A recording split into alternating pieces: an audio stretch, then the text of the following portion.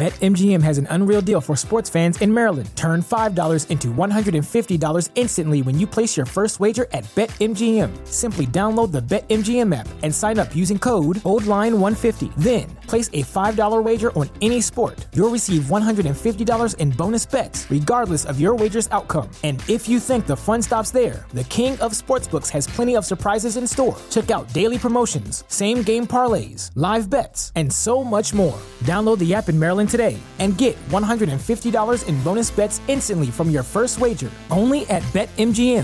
BetMGM and GameSense remind you to play responsibly. See BetMGM.com for terms. 21 plus only. Maryland only. New customer offer. Subject to eligibility requirements. Rewards are non-withdrawable bonus bets that expire in 7 days. From issuance, please play responsibly. For help, visit mdgamblinghelp.org or call 1-800-GAMBLER in partnership with MGM National Harbor. Promotional not available in Washington, D.C. Hi, my name is Tyler Fornes, and I am the co-host of The Good, the Bad, and the Hunky here on the Voice of Wrestling Podcasting Network. Every week, my co-host Fred Moreland and I discuss all the happenings of All Elite Wrestling and everything going on in the universe of Tony Khan. We talk about Dynamite, we talk about Rampage, and we will talk about Collision when the time comes as well, along with all the appearances outside of AEW from all the best talents in All Elite Wrestling. This is one of the more cohesive wrestling companies in the entire world, and we discuss every intricacy about it, including the unique booking of Tony Khan that is both a huge positive and a major detriment. Check us out every single Thursday here on the Voices of Wrestling Podcasting Network. This podcast is a member of the Voices of Wrestling Podcasting Network. Visit voicesofwrestling.com to hear the rest of our great podcasts, as well as show reviews, columns, opinions, and updates across the world of wrestling. Hey kids, do you like professional wrestling? Well, we like professional wrestling too. This is Shake Them Ropes. I am Jeff Hawkins with a regular Chris Novembrino. Yeah, you're getting travel edition Jeffrey Hawkins, people, but the anchor of this show, the Lou Gehrig, or the Cal Ripken. Either way, baseball metaphors, I'm here as per usual, diligent. Jeff, traveling. Where are you this week, Jeffrey? I am in Snobsdale, Arizona. Snobsdale, my old stamping grounds, as it were. So I apologize for any difference in audio, but I had forgotten my power cord to my computer, even though I brought my setup with me, and I'm just like, it's going to be that kind of day. So I have plugged in the mic to the parents' computer. It appears to be working. Chris has had 5 bowel movements in the last day. That was more of a Friday thing. But no. Point is, people, I'm feeling great. Let me tell you, fiber is fantastic, and I'm glad that we got that. I was saying that Jeff and I need to start talking about some real stuff off air, and I just think it's fantastic that we took that, brought it to the table to all of you people. If you aren't getting hold on, Jeffrey, hold on, people, if you aren't getting enough fiber in your diet, I want you to take the Novi challenge this January. Let's do it. 2 salads a week, people. 2 salads a week. Transform your life. 2 salads a week. Come on, Novi challenge. Chicken salad, taco salad, Jello salad. Those don't. Gotta make sure you got, like real lettuce in there. Don't do that iceberg. You need roughage. We're looking for some romaine, people. The old Chinese proverb said, "May you live in interesting times." And boy, do we, Chris, according to a story in the Wall Street Journal, Vince McMahon is looking to get back in power in WWE.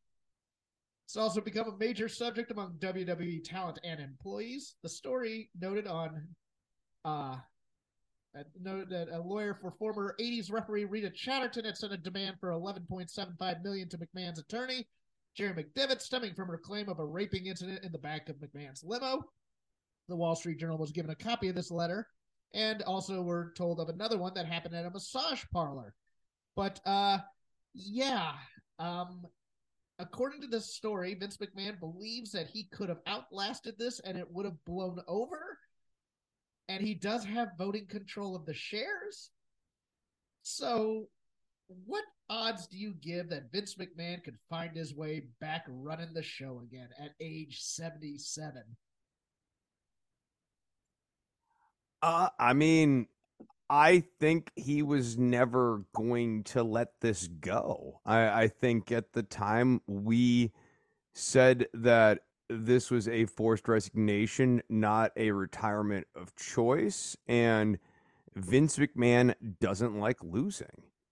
So I think it's entirely possible that he is still, to some degree, influencing the company. It seems to me like honestly, the sweet spot for Vince McMahon would be to orbit as the majority shareholder, still have some of your key people in the company. Like, it's not lost to me that Kevin Dunn, of all people, still has a job. You still have some of your key people in the company. The show still kind of looks like the way you want it to look. Still, it's not going through a massive transformation. You still get to say you're involved in the company, but you hide from public facing. Now, the problem is that for Vince McMahon, he could never accept that as a sweet spot. And I think all we need to do is look back to the extremely awkward final 6 weeks of Vince McMahon's tenure in the company, where he needed the crowd to do a thank you, Vince. He needed John Cena to come out there and give approbation to Vince. He had Titus O'Neil come out and basically serve as a mouthpiece when he became the goodwill ambassador because the world needs more goodwill. And then he needed us to recognize him as he introduced the all-important 1037th edition of SmackDown. Or was it 1158th? I forget, whatever it was. It doesn't really matter, right? It was an arbitrary number, people. And I think all of this belies the mentality of Vince McMahon, a guy who just can't let it go. And I think that that's just really, really consistent with this guy's entire biography. He's always been combative. I actually watched before this news broke. I just was cleaning the house earlier this week, and I had a pretty good up until the end 2-hour retrospective on Vince McMahon's career. And throughout this, all of the video clips, like at points where he doesn't need to be combative, he is combative with people. At points where like he could just shut up, he still needs to fight. Because Vince McMahon, above all else, always needs to win. And right now, Vince feels like he's losing. And that's never going to sit well. Not ever. Speaking of Vince McMahon, I think you probably may have been watching The 9 Lives of Vince McMahon on Vice, which premiered on Tuesday night. Less than 100,000 viewers. I watched it. If you know Vince, it's nothing you don't already know, and there weren't a lot of people talking because it was only Vince Russo, our friend Brandon Thurston, Brian Alvarez, and Dave Meltzer, and a couple others. But a large number of people turned it down, including Chris Jericho, Jim Cornette, Eric Bischoff, Bryan Danielson, CM Punk, Mick Foley, Jim Ross, Jerry Briscoe, Jerry Jarrett, and Ted Mann of the Wall Street Journal. So Vince is coming into power, and nobody wants to talk about Vince either. I'll shout out what I was watching. It was it's called The Most Important Man in Wrestling History by WrestlePod. Yeah, no, pretty good right up until the end. There's a like kind of nuclear bad take specifically about the allegations, which I mean he did make it some time ago, but even with the knowledge he had then, I thought it was a bad take and it's aged really poorly. But in terms of the actual background of Vince McMahon, I gotta have an analysis of who the dude is. I mean, I think you look at his bio, you can kind of anticipate what he wants to do here. This, as crazy as this sounds, and clearly this is not my opinion, I think in Vince's mind, what he did isn't really that big of a deal. Yeah. Yeah, which I mean, given what we know, of course it is. Like everything from just quietly taking the money out of the company's coffers to the actual nature of the allegations. So all of the stuff is a big deal. But I think in Vince's mind, you're bigger than that. And I think beyond all of that, maybe this is the biggest problem with his morality, right? That if you win, you're moral. Like, I think that's that, like, pretty much a good. That's a good way to describe it for him. Definitely. yeah, the ultimate morality for him is being a winner, and so if he wins, in a way, it absolves all of his sins. Winner gets to write all the rules, pretty much. Yeah. And the history too, right? Yeah, which has been a lived experience for him, right? He won the WCW war, and so when you win, you get to write the history. You get to tell everyone what really happened, and I think that's like really poisoned this dude's brain. Quick look. It looks like we lost Jeff here for just a second, so I'm gonna vamp for all of you people as we try to get Jeffrey back into the mix. Am I back? Jeff is back. Okay, there we go. Mandy Rose, NXT Women's Champion, fired on December 7th after abruptly dropping the title the night before to Roxanne Perez on NXT Deadline. According to those close to the situation, Matt Bloom informed Shawn Michaels about content on Rose's Fan Time subscription service that had gotten more racy of late. While not confirmed, there are those who believe Rose was making more money posting photos and making custom videos for subscribers that contained nudity. While WWE in the past has marketed women and was responsible for many posing nude in Playboy, that was a different era. And what they found out about crossed what they considered the allowable line, given they had promised television partners and sponsors a family-friendly product. Mandy Rose was live streaming and getting tipped at one point, according to someone viewing the video. Said if she wasn't tipped $400, she would end the stream. In another, she told her streamer to message her about what they want her to do in custom videos. There were also multiple nude shots of her and her fiance, former WWE wrestler Sabby Piscatelli, a.k.a. Tino Sabatelli, in sexual positions. When Michaels found out earlier in the week about the new content, the NXT television show was rewritten and Rose was ordered to drop the title to Perez. She was fired the next morning. Now, as you can imagine, Chris, Twitter had some thoughts about this, about how this was unfair to Mandy because, yes, they market her for sex appeal. Others found it justifiable because she's using WWE IP to market herself to do all these things. Not necessarily the money part, but at least the nudity. There's some things on there that are a little bit past the point of OnlyFans, should those be an OnlyFans type, bordering on pornography. What say you? All right, let me give you a third course here. So, on one hand, the company is right and correct to part ways with Mandy Rose, who is making softcore pornographic content. On the other hand, where does the unfairness to Mandy come in?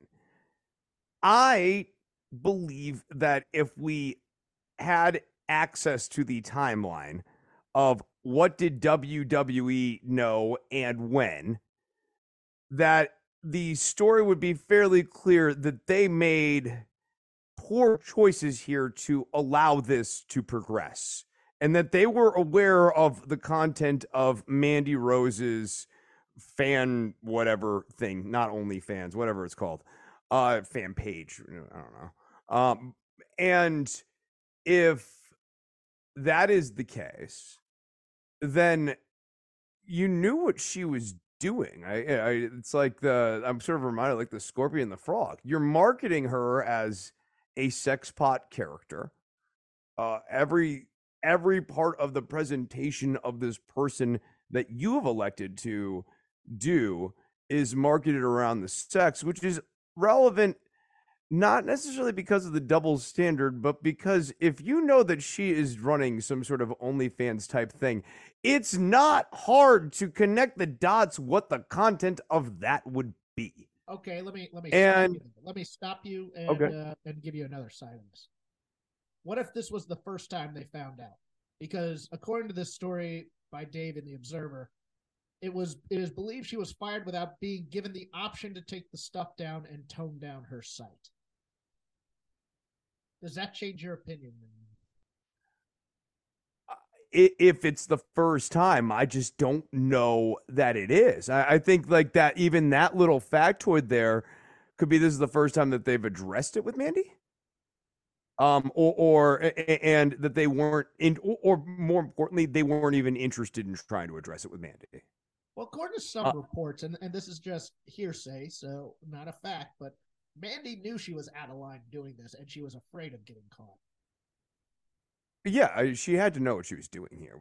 Was not a good call. I mean, that's the other part that I think does not play very well in Mandy Rose's favor, which is not to get too philosophical here on a Saturday afternoon, but sort of like the Kantian put yourself in the other person's shoes and imagine how you would be doing this. If Mandy Rose pretended to be WWE executive Amanda, what's her last name? Whatever her name is. She's executive Amanda Sacamano, and she knows about this. She would fire said employee. Like she would know that this would be a problem.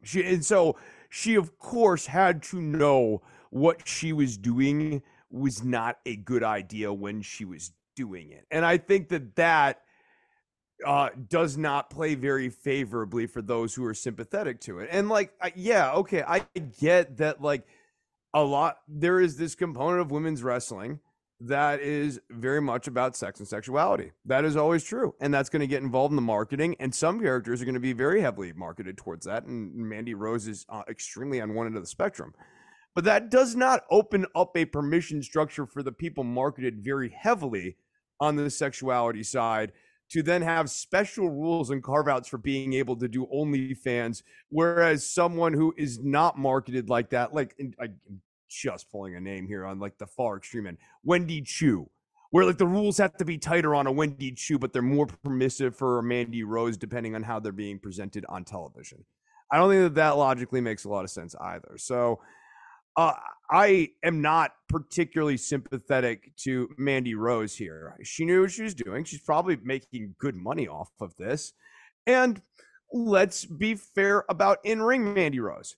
I don't think she is as bad as many people do. And I just as evidence for this, watching that match this week, her cartwheel into the drop kick looked pretty darn tight.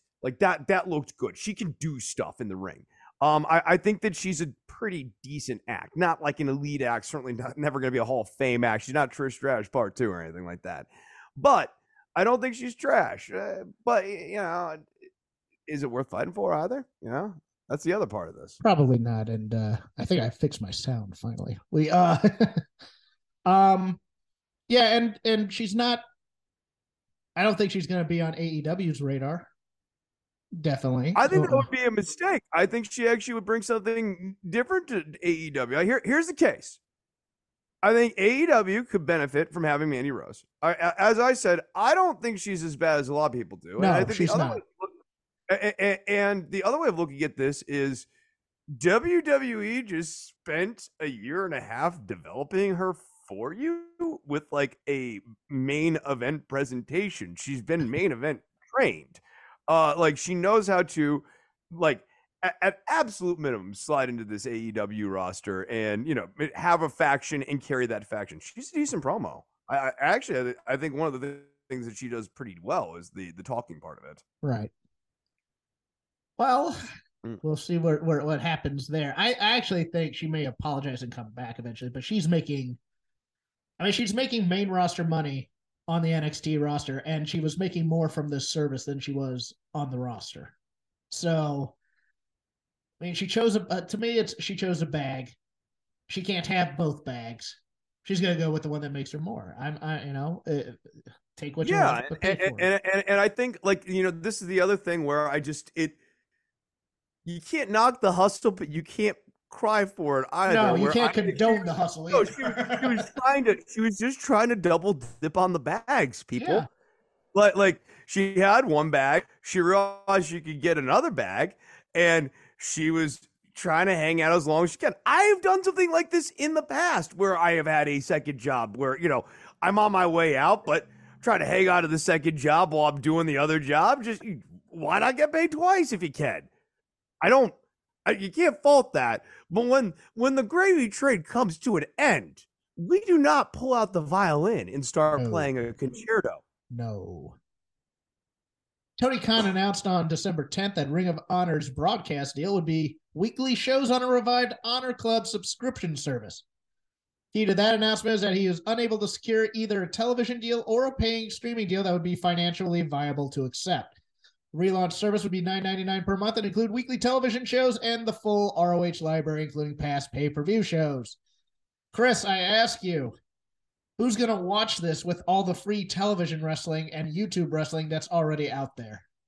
You know, I think this is going to be a really exciting product for upwards of 1,000 people, Jeffrey. They were maybe saying 1,500. There might be a tie-in with New Japan World, and that would intrigue me. But other than that, unless I'm getting Briscoe promos every week, no thank you. Yeah, no, I mean, really what Khan would need to do is try to get a synergy with New Japan World and hope that, like, you know, that might help stuff.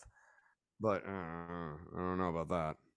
As reported on the very network you're listening to on the Voices of Wrestling flagship show, Sasha Banks' deal is the largest Bushi Road has ever agreed to as far as a per-date deal, and it is larger than what they were paying Chris Jericho.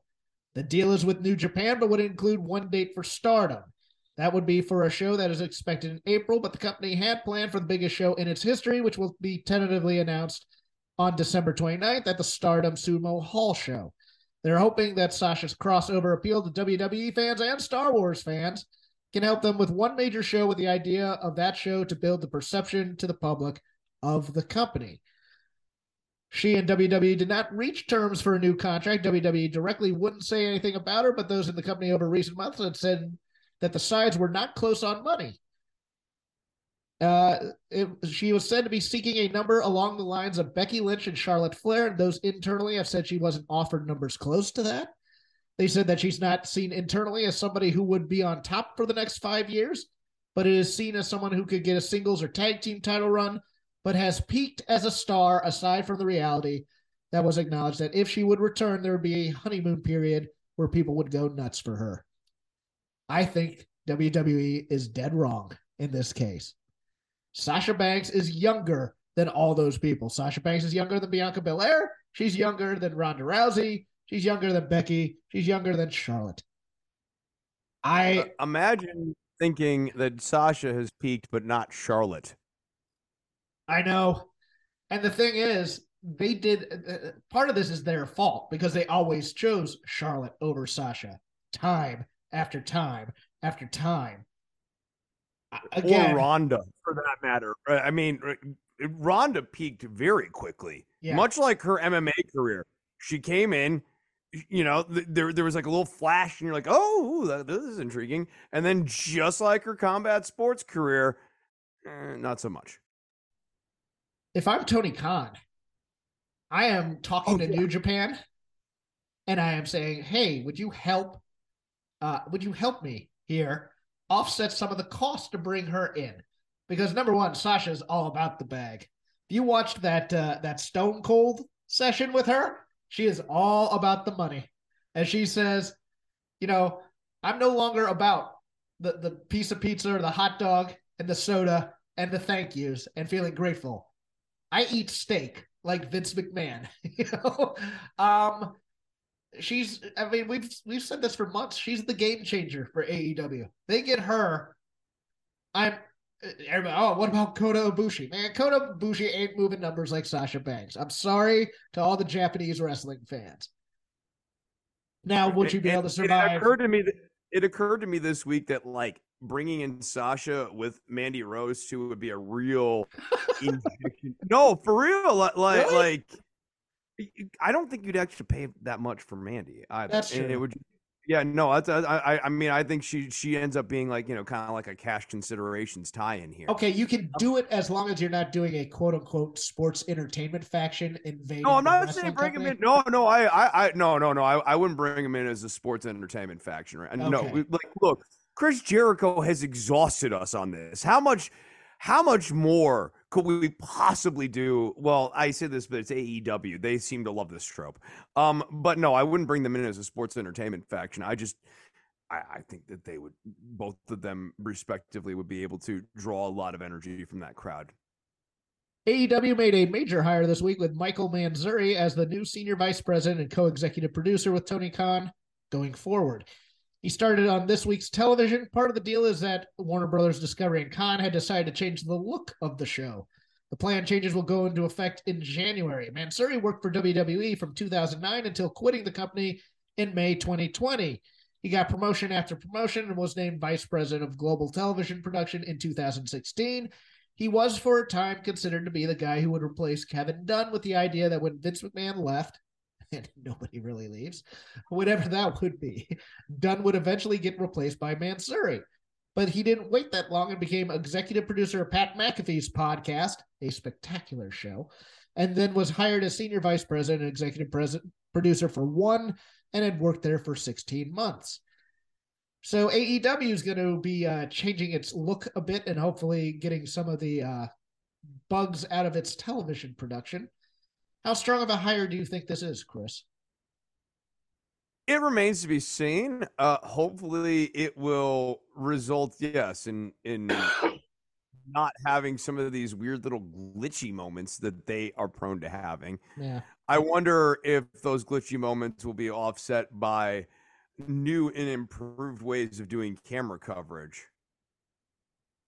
Ratings are bad for most people. They were up for AEW this week. Raw on December 12th tied an all-time record for the lowest viewer total on the USA Network for the show and set a record for the lowest first hour ever. NXT 660,000 this week. SmackDown over 2 million. SmackDown did its best total viewer number since the September 23rd Bray Wyatt tease episode, doing a 1.36 rating. I don't have AEW's numbers, but I think it was like 960,000. It was over 900,000 this week, though. And if you watch Raw, I know we're in silly season. I know we're in football season. I know there's all sorts of excuses, but these numbers, and a lot of them are coming during the women's segments, are a bit troubling. And I don't really have a lot of like deep thoughts about anything on WWE's television this week. And I watched it all, but it felt like we have very much regressed. And you know, or at least we're in a state of doing nothing while we wait for the Rumble to come along. Yeah, but like I guess maybe for me it was that like wraparound poker segment thing from a couple of weeks ago, where that like that was like the real Rubicon moment of like, oh, we're going back. It feels like we've stopped evolving, and we're not trying to change the product beyond the tweaks that have been made, many of which have been nice quality of life improvements, but still ultimately like it's like we stopped short of making Walter again and making Pete Dunne again. We, you know, yes, Tegan Knox is Tegan Knox. There's just a lot of half measures. Xia Li, we still don't know what to do with. Right? Yeah, just a lot of half measures going on WWE television. And it's kind of it's become less interesting. And I don't think it doesn't have a great week-to-week flow or anything. Like it felt like maybe a month or two ago that they would be starting to really think about longer form booking patterns and stuff like that. And now it almost feels like we've kind of regressed a little bit to week to week. No sponsor this week. That ends the news segment now. Lazy River. Whatever we watched, whatever we saw, and there was a lot to watch this week because, hey, I watched both the Ring of Honor pay-per-view and NXT Deadline, so there's lots to talk about there. I'm going to start off with something that made me laugh until I cried, and I shouldn't laugh this hard at these things. But Chris, did you watch SmackDown last night? Yes. You know, not every big guy has to be Bam Bam Bigelow. And God bless Top Dollar. He points to the sky. He runs the ropes. He goes to dive over the top ropes. Doesn't quite make it. Was not hurt, luckily, but did a cartwheel over the ropes pretty much. not a cartwheel, but he hits the top ropes and just kind of does that rope flip thing. It lands on his feet. Everybody sells for him, and he gets high fives all the way around. Look, let big guys I have be said it big before. guys. I've said it. No, here's the thing with Top Dollar, though. He's unsafe at any speed. He's like that Ralph Nader book. That when he's doing power moves, he is also dangerous. So I don't. I am very down on Top Dollar. Hold on. Would you rather take a choke slam or a dive from Top Dollar? Oh boy, that is actually no. I'm going with the dive because there's a decent chance he doesn't get to me. The choke slam, I am very much worried about that angle, just like accordioning my neck and folding me up like a roll of quarters. I will go after you do one because I am going to talk a little Ring of Honor. I'm not sure you watched it. I did not watch Ring of Honor. Say goodbye to your credit card rewards. Greedy corporate mega stores, led by Walmart and Target, are pushing for a law in Congress to take away your hard-earned cash back and travel points to line their pockets. The Durbin-Marshall credit card bill would enact harmful credit card routing mandates that would end credit card rewards as we know it. If you love your credit card rewards, tell your lawmakers, hands off my rewards. Tell them to oppose the Durbin-Marshall credit card bill. No, I did not watch Ring of Honor. I guess we can. Man, where do I want to start here? This is a tough one. I guess we can do Deadline. I guess we can go into a little bit of Deadline here. Breaker and Cruz never really got to speed for me. Looking at the match runtime here at 14 minutes, in my head, these guys just had a lot more. Like there was going to be more to this, and I just didn't really feel like it got. It wasn't bad, but it didn't. It was too predictable. It wasn't bad, but at that moment where they did the whole he's going into his head thing and his eyes bugged out, I flipped off. I just couldn't. I stopped paying attention to the match. And I don't know why they chose that as a story. It didn't yield anything. No, was my thing. Yeah, it's fine to have this match be the point that heel turns Apollo Crews. I'd be absolutely on board with that. He realizes, the standard Apollo strategy isn't going to be enough. He's going to have to go to the dark side. He tries to go to the dark side, and even then he comes up short.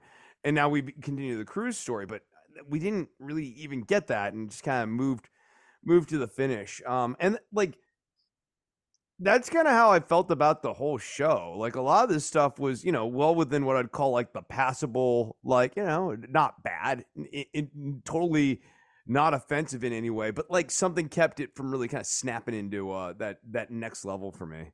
Where everything other than, of course, Aladon out of fire, which was just gone. Oh, good Lord. That was just a dumpster fire. You couldn't save that. The ref with the goo. I was like, man.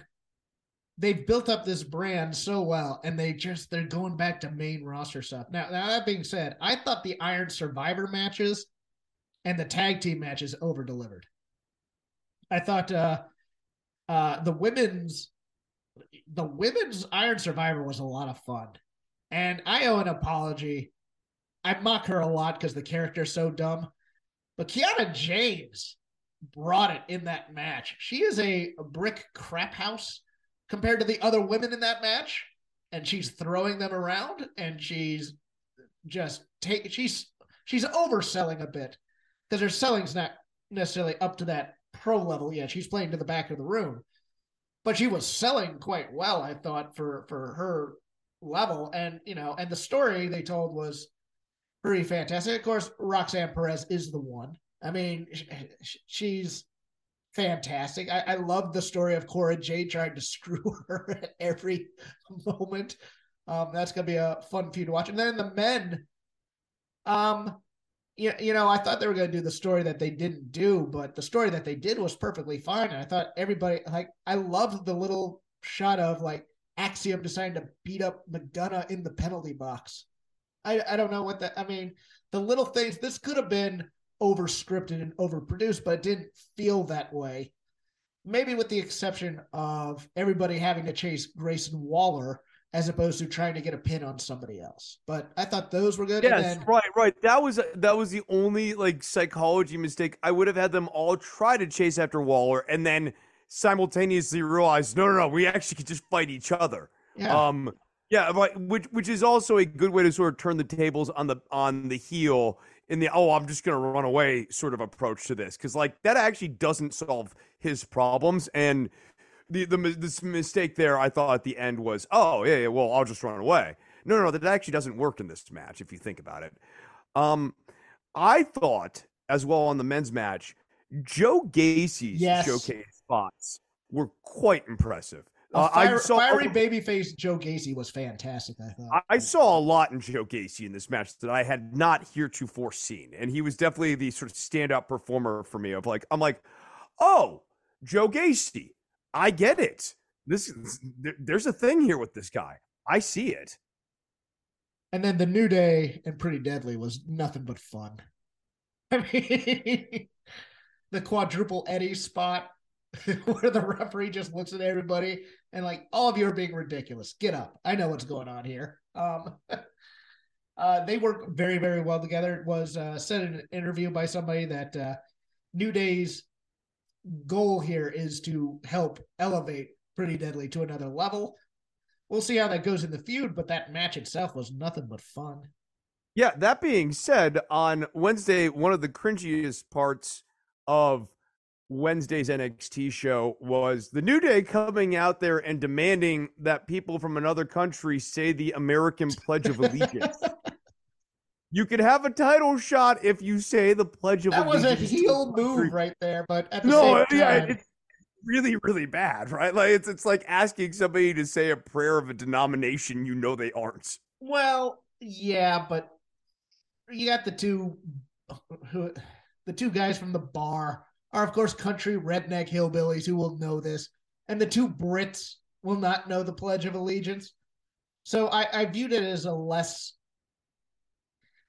It was cringe. I didn't think it was a pop quiz. I thought they knew the Pledge of Allegiance, like, and the way that they were selling it, it was more that the Pledge of Allegiance was so anathema to these deeply British men that they wouldn't say it. It would sort of defile them. I don't think. Yeah, that's the other issue. Yeah, I don't think Pretty Deadly know the Pledge of Allegiance. I just don't. Why not? They're in America, damn it.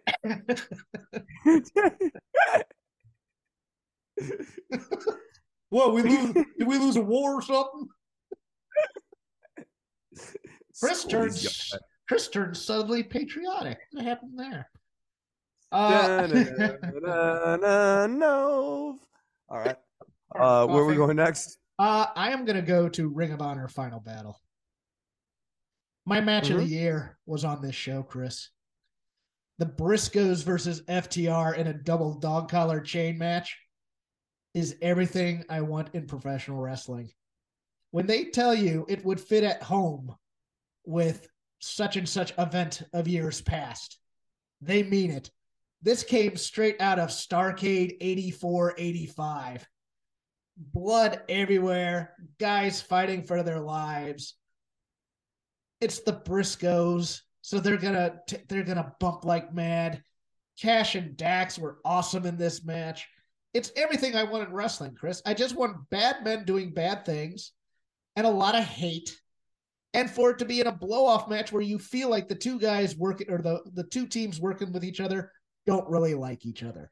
Yes, there's quote-unquote mutual respect, but at the same time, do you really like them, or do you just respect them? And this one, this is my favorite match of the year. I don't think I loved the first match on Mania weekend. It was fantastic as a wrestling match, but this was a fight.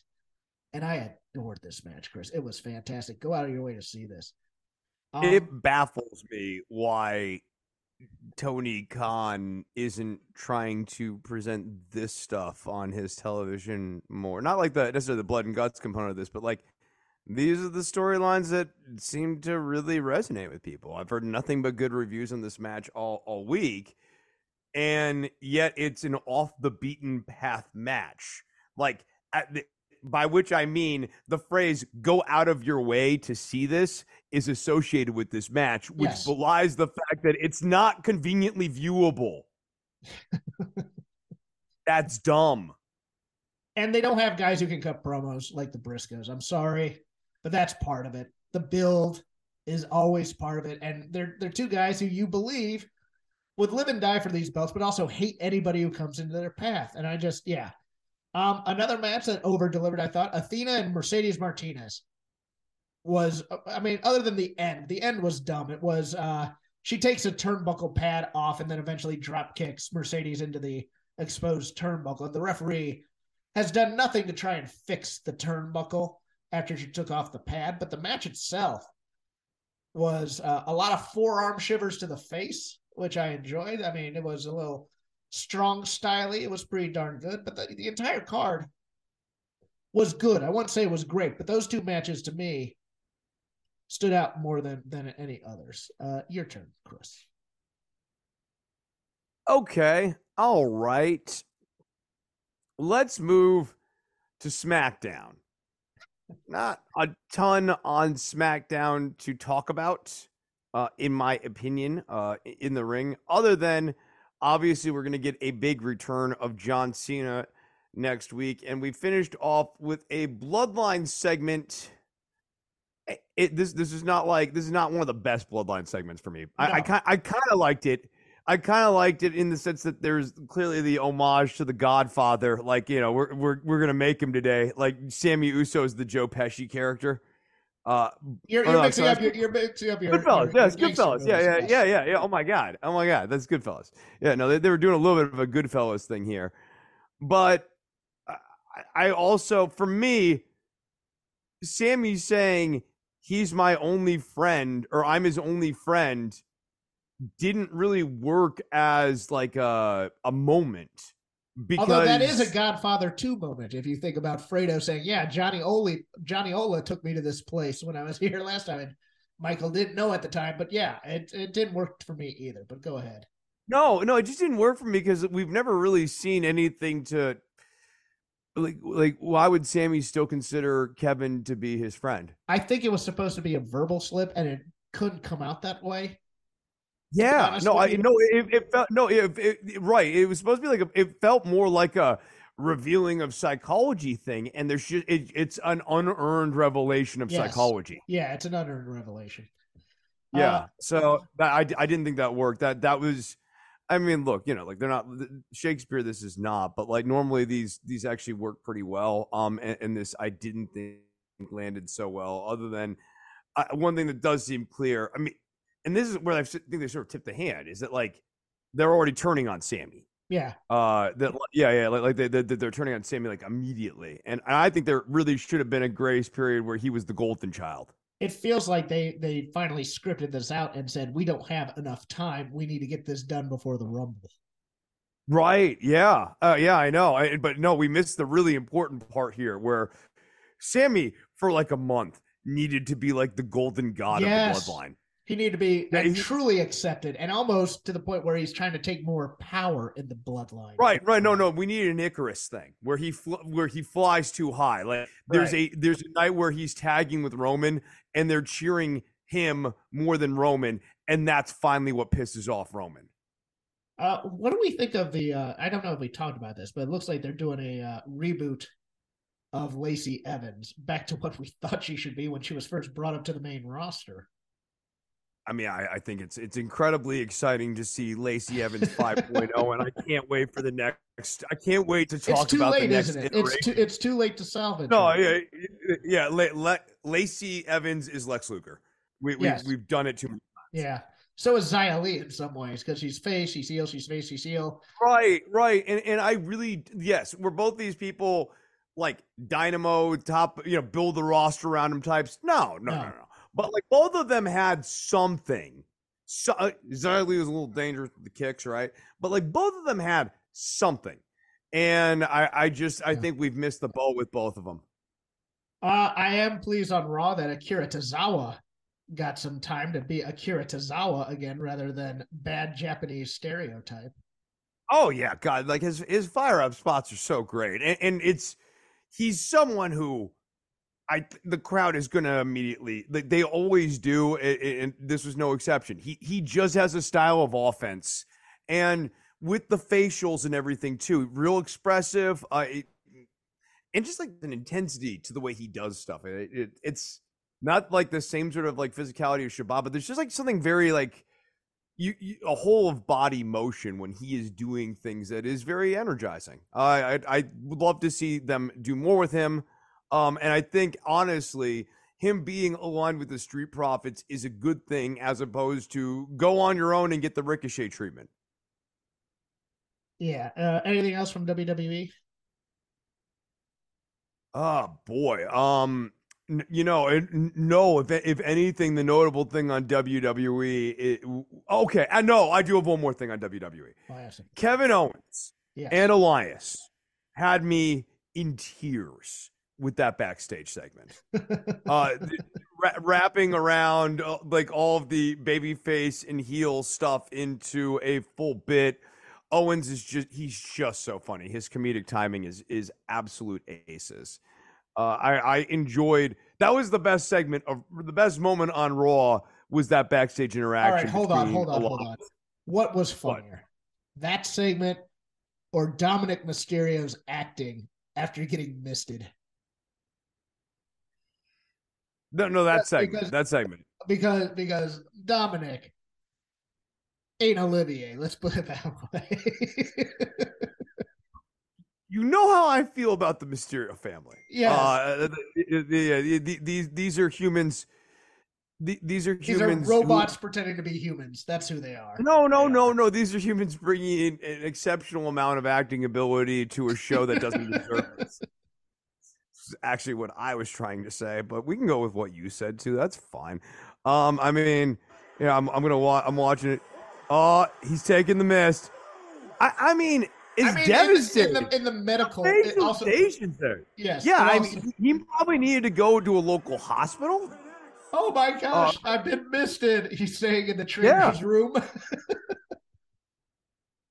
Yeah, right. I know. And a doctor would have to then do toxicology on that to figure out what substance is in this poor man's eyes. I'm sure Rhea was worried sick. So we have movement, at least on Bray Wyatt. We saw Uncle Howdy on Friday. We've also been seeing Alexa Bliss acting up, but we've also seen Asuka acting up. Is Alexa Bliss a red herring and it's just going to be Asuka, or is it going to be both of them? I think it ends up being both of them. And I also don't think they know what the hell they're doing, because if you remember when they brought out Bray Wyatt 3.5 or whatever iteration this is, we had like the makings of an Alice in Wonderland like faction, and Uncle Howdy was supposed to be the Mad Hatter stand-in, and now he's just turned into Howdy Doody, only scary. And I mean, Uncle Howdy is a terrible character. What? No, I want to belt him. I want to give him the Intercontinental title. Honestly, no. You turn me on this. I think ultimately, ultimately, Uncle Howdy should be the one to dismantle the bloodline. I think that's the only thing that can narratively satisfy everything. Person pulling Sami Zayn's strings is actually Howdy. Yeah. So that leaves us with Winter is Coming. How did we feel about the Jericho thing? The Action Andretti thing. Action Andretti, yeah. Okay, go ahead. Here's what worked, or I think what was real critical about that. Insofar as it worked because people did not think Andretti was going to get the win. They thought he was going to get like a courtesy spot, like kicking out the code breaker. And even that was not for certain. Like, it was entirely plausible that Jericho could have won off of that code breaker. And when he kicked out of that going into the commercial break, that got the crowd into it. I thought the reaction was really good and organic. Him beating Jericho, what did that do is sort of my question. And then the other thing I was thinking about was, do you remember the time where Jack Perry had a match with Chris Jericho. Yes. And the whole thing is, can you last in the ring against Chris Jericho? And here comes Jobby Jobberson, and he ends up pinning Jericho. What does that say about Jack Perry's experience? That was my big hang up with it. It's not that I didn't like Action Andretti. He's fine. But this was a move that you need to do with one of the. Just fine. He is just fine. He is a skilled, well coordinated young wrestler who does the Aerial young stuff. wrestler in Yes. his 20s, create a wrestler aerial stuff. Yes, it is a fine, perfectly cromulent wrestler, but there's Yes. nothing notable about him. Yes, this is the type of win that you needed to give to Perry, Ricky Starks, maybe Sammy, maybe on the Darby, Orange Cassidy. Hell, Or even a even young unknown wrestler about- who has an established character. Andretti's just like, he's not a well-formed character. He looks and reminds me of a creative wrestler I had in my teenage years called Jack Flash, who was like the most generic guy. I did some high moves and stuff. No personality. Takeshita could have used this win. Yes. To be honest with you. I mean, if you're gonna have Jericho quote unquote lose to a jobber, you want them a little less known than like Takeshita is the only reason why I'm like trying to come up with a name or whatever. But yeah, some young not Warhorse obviously, but like some young, relatively unknown, established character who you want to start pushing. Yes. I don't think Andretti's the guy for that. No, I didn't think so either. The story about Chris having a slump, I get that. Is he gonna see the fear? And I know everybody else had it because I was on Twitter after it happened. Is that Jericho just gets his win back next week?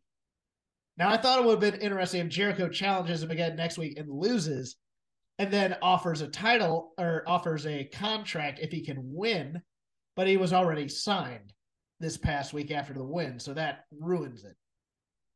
Because I would have had Jericho then kick him in the nuts and then win. Well, and that's also the problem with him winning cleanly over Jericho versus winning via disqualification or a countout, is that narratively, if someone comes in and beats Chris Jericho, the first AEW champion, they should be getting offered a contract. Yes. Yeah, it should be Sean Dean against MJF. Right. No, it should be a big deal. They had a model for this. Yeah, you stole it from me right there. Sean Dean and MJF is a much clearer model for how this should have went than what they did here with Action Andretti. I view this more as a teachable moment for booking rather than like a triumph or a great moment. What did you think of MJF and Starks? Boy, I thought the mistake was making this for the title and the diamond ring. I think that this should have just been for the diamond ring, because then that would have actually offered some intrigue that Starks could have won. I just think it opens a lot more interesting stories. I think the match, there were some real issues getting MJF up for old Ricky. And I think like a lot of those, what were supposed to be Rochambeau moments or Powerbomb moments or whatever they were supposed to be, like those key moments just didn't quite happen the way they needed to. They were unfortunately very highly profiled botchy looking spots. And I think the kick to the balls spot too just was very uninspired.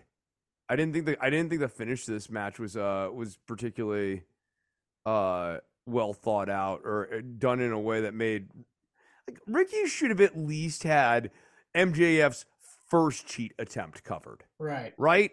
And then MJF gets him with the second one. So he actually Starks is still kind of heelish even in his baby persona. He should know these things are coming. Well, yeah, and it's like he's street smart, right? So like he should have had a cup on. And then MJF gouges him in the eyes or something like that. I didn't think that enough happened in this match to really help Starks. Yeah, the thing I took heat for, and probably still am a little bit from certain people, I hated this Kenny Omega promo after the 6-man, because it almost felt like he was phoning it in as opposed to being angry about the hammer spot or being angry that they were, all right, if you want to use the hammer, let's just use all the weapons. And he's starting to cut it before the guys had left. Yeah. Yeah. Yeah, no, my whole thing, and that's how I felt about that match, too, is that it was campy. Yes. I get what they're referencing. I, too, have watched basketball in the aughts. I'm familiar with the Paul Pierce running back to the hardwood off of the wheelchair. I know what they're trying to do here. Injury angle down 3-1. Dead triangle blows a lead. I didn't feel like he was really injured when he was doing the walk back either. It was so turned up to 11 and campy, and you're just like, oh my God, really?